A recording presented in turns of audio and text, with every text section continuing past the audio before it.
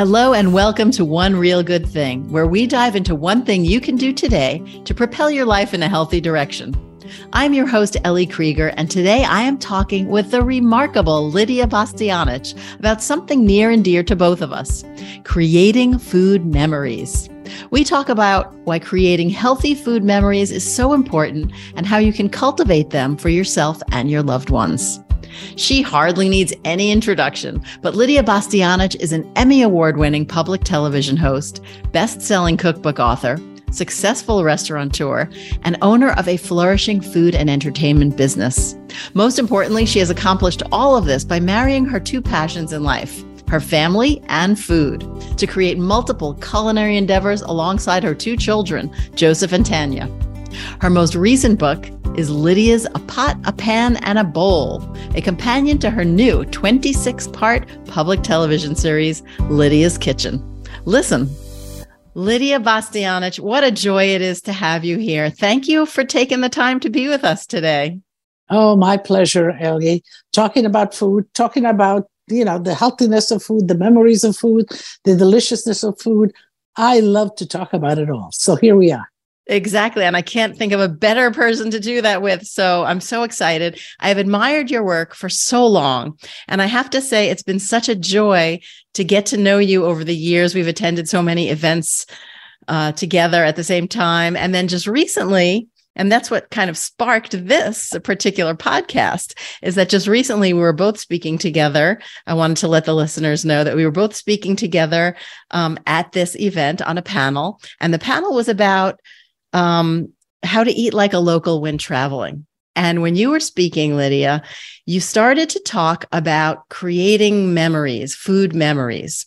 And it really just got me thinking about how important that is for our well-being. So that food and cooking and shopping and going to the market or gardening, whatever, getting ingredients, cooking them, eating together, it's so much more than just feeding yourself. It's literally creating memories. And that when you focus on it in that way, it really gives it like a different shade. So thank you for sparking that idea. And you recently wrote in your memoir, you talk about your memories helping your grandmother Rosa on the farm. So that's meaningful stuff. Absolutely, absolutely. But when you listen to chefs speak, most of the chefs have some recollection of a place, of memories where they began, who they began with, who was instrumental in their lives, in the cooking. And these are all memories. And yes, I revert all the time. Some of my fondest memories, when I want to find a place of peace, of comfort, I go back to my youth. I'm talking about until from 6 to 10, 12 with my grandmother. Now, Ellie, my grandmother, I was born in Istria. Istria is now Croatia. It was part of Italy. And after World War II, Italy lost the war. That part of Italy was given to the newly formed communist Yugoslavia. So it was a tough time, my growing up as far as food. There wasn't much. And later on, we sort of almost escaped back into Italy and became immigrants and came to America. But those years were my formative years with food. And Grandma, she provided the food for everybody. We had chickens, we had duck, we had goats, used to milk the goats in the morning, milk goat's milk for breakfast in the garden. The garden reflected so much the seasonality, the aromas. I used to go she would say, okay, go pick up the peas we're going to have peas today. And I knew, that the large peas were the mature ones, but I used to steal the thin peas because they had the small ones and they were the sweetest. They were like candy. So, my memories when I go back to food and when I cook food, and food, cooking, preparing food, and sharing food gives me such pleasure. It's really, I think, rooted in those times when Grandma shared with me and I shared with her the reality of what is food, the growing of food, the nurturing of the animals, and so on. And I still revert to that place, and it's a beautiful place for me to go. And so then for you, comfort food is maybe those peas and dishes that include those peas, or maybe comfort food is fresh goat milk. I mean, I think it's very interesting because many times when people think about cooking with kids, for example, and I know you have grandkids, I'm sure you cook together, but when you talk about cooking with kids, a lot of people automatically think cookies, baking, and that's great. I mean, totally make cookies and brownies with your kid. I do that with mine, but don't stop there, because what you're doing from a health perspective is when you involve them in the kitchen and you start to create these memories, it doesn't have to be around sweets all the time. It can be around things like I remember my daughter, I took her to the farmer's market and I said, pick anything out, anything you want. And she picked a giant stalk of Brussels sprouts. I mean, it was as tall, as she was. And we marched home with this thing like we were in a parade. And we came home and we roasted them up. Simple. But to this day, it's one of her favorite vegetables. And I think what you're saying with your grandma is this idea of cultivating. And for your grandma, it wasn't maybe a choice. I mean, she had to feed the family nourishing food to survive. But I think we can really take that feeding people nourishing food and creating memories around that, as well as cookies and brownies and so on. Absolutely. I go back to those memories, and food for me is not just food in a pan, frying. It is, planting that food. I remember taking, and in the fall, the heads of garlic. Nice, she would save the big firm one. And we would pull the cloves out, and then we would go in the garden, and she would make little holes, and she would have me put each clove, and she made sure that I put it up where the sort of the sprout comes, that it goes up, because the other way it wouldn't grow. So I would stick it in the earth, cover it, and move alongside of her, and the next thing you know, come February, March, there's little sprouts that come out. So I think that, food memories are not only the cooking and the eating of it, but also is where those food come from. Then you really appreciate it. What is the seasonality of food?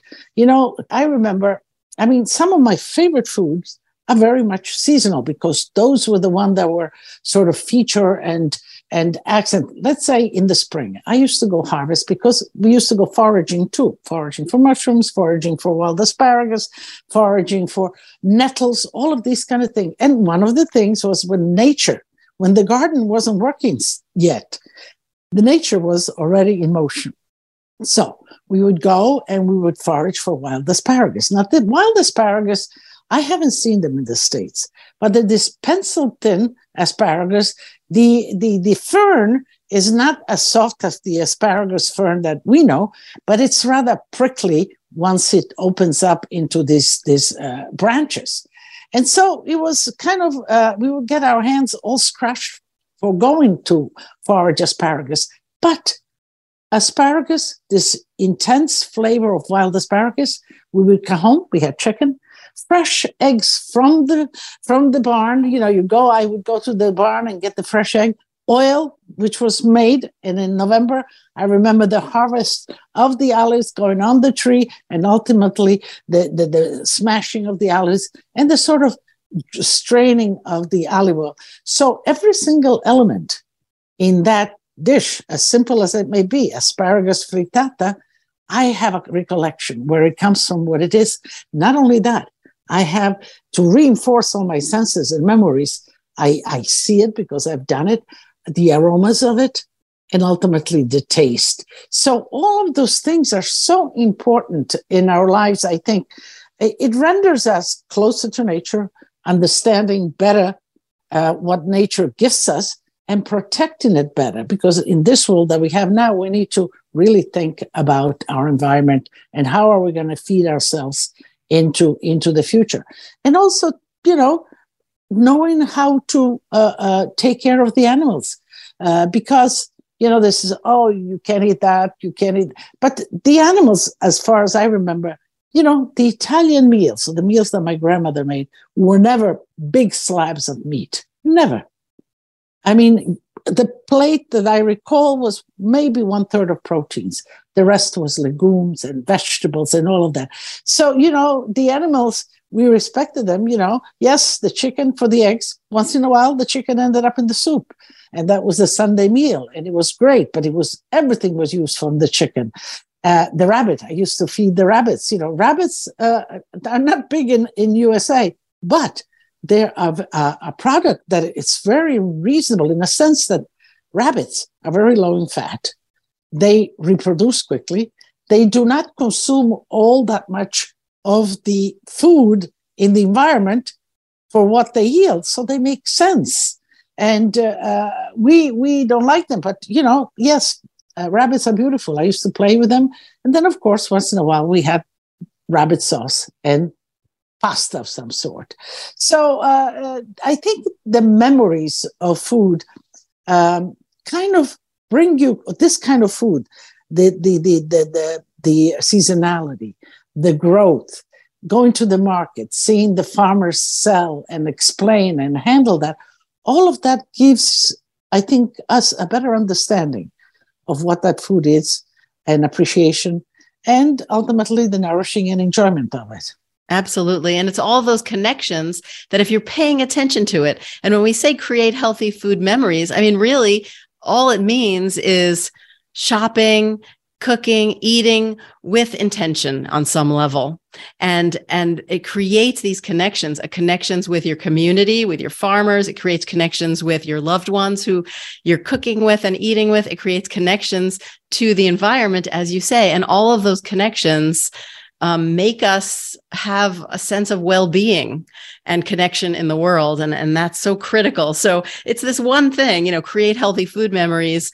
It seems simple, but it really can lead to so many changes. But as you did with your daughter, maybe in today's world, not everybody has a grandma that has a whole barn full of animals and things, because she needed to. But so it's as we have also, I think, responsibilities as mothers, as fathers, as to take our children to the source of this ingredient and make them understand, introduce them, smell that. Does that peach, which one does it smell? The beauty of really smelling a ripe peach, and that gives the child or whoever is experiencing that an introduction to that fruit. Yes, it looks beautiful, peachy. Then it smells delicious. Then it tastes, and then so on down the line. And if you have an opportunity to even go to the orchards, apple picking, that's beautiful. You extend that experience, those memories with that product, and it remains ingrained in the children's that grow. Yeah, I remember I grew up in Queens, not far from where you spent a lot of your time. So we're both Queens ladies, but I grew up in Queens, but every year my dad and mom would take me apple picking upstate. And it really made an impact on me to understand what a really fresh apple tastes like right off the tree, that I could hear the sound of the crunch right now in my ear. And then we would come home and we would make applesauce and we would make, apple pie. But I remember all of that so well. And it was time together. And it was also understanding where food comes from, as you say. And if children see where food comes from, like you did with your grandma in the garden, but even if you can take a child to a garden, a public garden somewhere, or if you can go apple picking or strawberry picking or whatever is near you, they're more likely to like that food if they're involved with it in that way. But I love what you say about aroma. And you said this during the talk at when we were talking about how to eat like a local when traveling, when you tapped into this memory thing, you were talking about aroma. And I really think I agree with you, because you had made this point that aroma is one of the key elements of food memories. That for some reason, we can still smell our grandma's kitchen. We can still smell all of these wonderful aromas, and the aroma of a fresh peach, there is nothing like it. And the ones in the grocery store hardly ever smell like peaches for some reason. Absolutely. Well, I think that of all of our senses, because we learn, we connect with our senses. That's our view into the world, and we absorb and make memories with our senses. So of all of our senses, the olfactory has sort of the largest allotted space in our brain to store things. Way back when we were primates, it worked that way. So it stores a lot of sort of even sometimes unexpected memories. You enter someplace and you smell and you're taken back, in another place, in another time. And I think that's beautiful, that the sense of smell can take you, and that's memories. And don't you think you cook with your nose? Like, I think I can smell if let's say my husband's cooking that night. Is he burning something? Yeah, I can tell right away. Oh, that garlic is done. That's ready. I can cook with my nose and I can cook with my ears, but I think the nose is definitely such an important aspect of it. And it's particularly poignant now with so many people having lost their sense of smell during COVID, which I did for a while. And it was pretty unnerving to all of a sudden not have that. So I'm grateful that it came back. But don't you think that that's so key to cooking well? Oh, absolutely. I think, you look, of course, you see that, but the crackling, if you're doing something else and the crackling in the pan, you're getting to the bottom of that pan with whatever is cooking, and you better get there. Otherwise, its next step is burning. And the smell is the same thing. The different grading of smell can tell you, but it could tell you if a bread is almost finished baking, it's close, it's time to look at it. If a roast has its caramelization, all of that, your smell can lead you there. But one thing, Ellie, I think that we need to be attentive of that. We need to hone in on our senses to really do that for us. So, let's say wine experts, the nose is so important. So smelling over and over, recording that information and then coming back to it, it's important. The same like tasting. You taste over and over. Let's say that you're tasting wine, that you're tasting Zinfandel. In its purity, it's Zinfandel. You smell it several times, then you taste it several times, and slowly this is all stored in your memory, and you're able to recall on the next glass of Zinfandel that you have.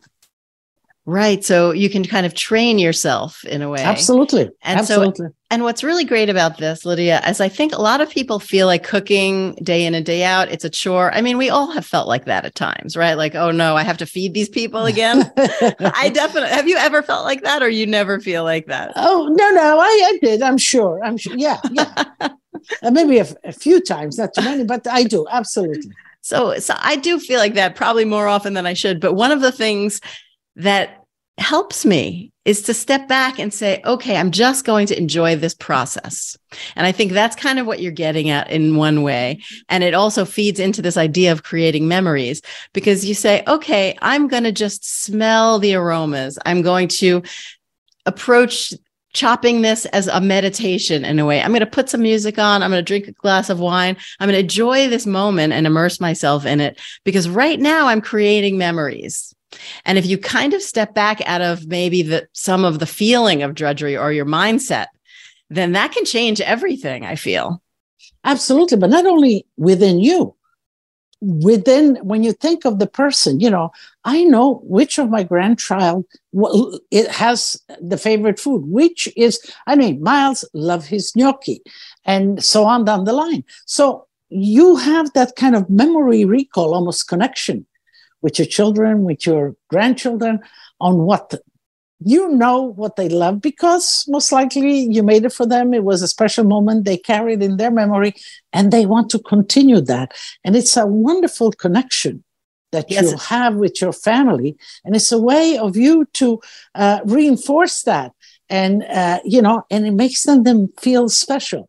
Noni, are you going to make the gnocchi? Noni, are you going to make the tortellini? We're coming. So I get from each one of them. And sometimes I have 5 grandchildren. My children have sort of entered in the second division. I'm focused on my grandchildren now. And, 5 of them, sometimes I have 5 different dishes for each one. And do you know what? Each one feels special, that they got what they wanted. And then what I get also, because, they're in college here and there, I go to college, to their college, and I cook with them in their all of them. I've been to all of them. I have 2 in college now.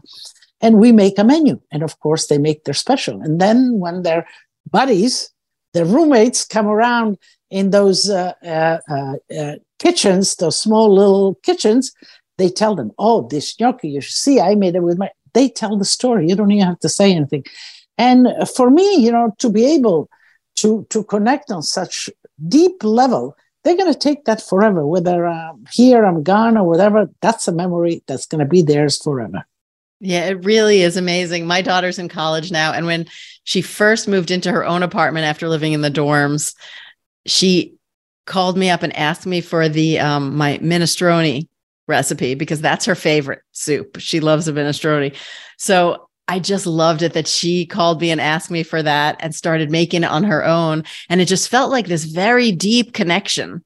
Absolutely. Really deep connection. So I'm sure you must feel that even multifold with doing that with your grandchildren. But you know what? It was security for her. It felt like you were there because your minestrone was there. But she was passing that on to her friends. She said, this is a love message for my mother, so I'm giving it to you guys, and it's amazing what food can, how they connect and the memories, and it continues down the chain. Yeah, you may think you're just making dinner, but you're really doing some profound stuff there and reaching people and reaching yourself in a very deep way. So 25 seasons of Lidia's Kitchen. You're shooting the 25th season now, is that correct? I will be now in the spring. I will be shooting my 25th. It's a lot of years, Ellie. You've been around on the television for quite a few years, also. Yeah, but I have a little catching up to you to do. Okay. So I'm going to plan on that. All right, you're younger, you have time. But that's terrific. That's just wonderful. It's such a great show, and everyone can learn more about you at lidiasitaly.com. And you have a great line of sauces. I love your pastas, by the way. I just made your linguine, I think it is. Yes. And sauces, because, again, people, Lidia, your recipe, Lidia, your restaurants. But some people do not have that closeness to Lidia. So the sauces was another way of extending what I do, my flavors. And I get, Ellie, emails and all that, there's someplace in Arizona, there's someplace in whatever, around Washington State, whatever, said, Lidia, last night we made dinner and every recipe was a Lidia recipe and Lidia was with us. Can you imagine, it makes me feel so great when, you could reach out to people and people include that within their family. And I'm invited. I'm there with my aromas and my flavors. I couldn't agree more. It is one of the most wonderful things about this particular job is to be able to be in people's kitchens. And when people come to me and say, I love your meatloaf, nothing makes me happier than that, really. Yeah, absolutely. So we have, I guess, every job, if you're passionate about it, and it gives you, it gratifies you. I know it does. And that's what keeps me going, I guess. Ellie, 50 years of restaurants. That's what I've been running. My first restaurant in 1971, and 25 years on public television. And I'm working on another book, which is going to be later in the fall. And of course, television and create just like you. But one thing that really now, of course, social media. Look at you, the podcast. We need to get on YouTube. My little clips on YouTube is really, Lidia on YouTube do very well. People love the recipes. There's just more ways to connect with people. And what I love about social media in particular is that you can really get feedback. I mean, back when I first started my TV shows, and I know same with you'd have to have people writing you letters and mailing them, which didn't happen very often. But now you can really say, hey, how many people, what kind of food do you want to see? And you could really get some feedback right away. And I love that type of connection that it provides. May I on Facebook, we just reached 1 million viewer members. Yeah, brava, that's fabulous. A million. Yes, that's to tell you that they're out there, they're watching, they're following, and it's great because I guess we're relevant. Food is relevant. It's important to people, and you're important to me, Lidia. It's been so great to talk with you. And so on social media, you are just at Lidia Bastianich, just across all the platforms. Is that correct? Exactly right. Great. Well, follow Lidia, check out her website. You know her shows, but now you can see her on YouTube. And I really hope that you're inspired to look at cooking a little differently and looking at it as a way to create healthy food memories. As we're wrapping up, is there anything you would want to add? Well, Ellie, it's my pleasure. And, let's continue doing what we love doing, creating memories for our families and for our extended families out there. Excellent. Thank you, Lidia. Bye-bye, Ellie. Bye. Thanks for listening. I hope today's conversation has inspired you to tap into and cultivate your own healthy food memories. Join me next time for another One Real Good Thing.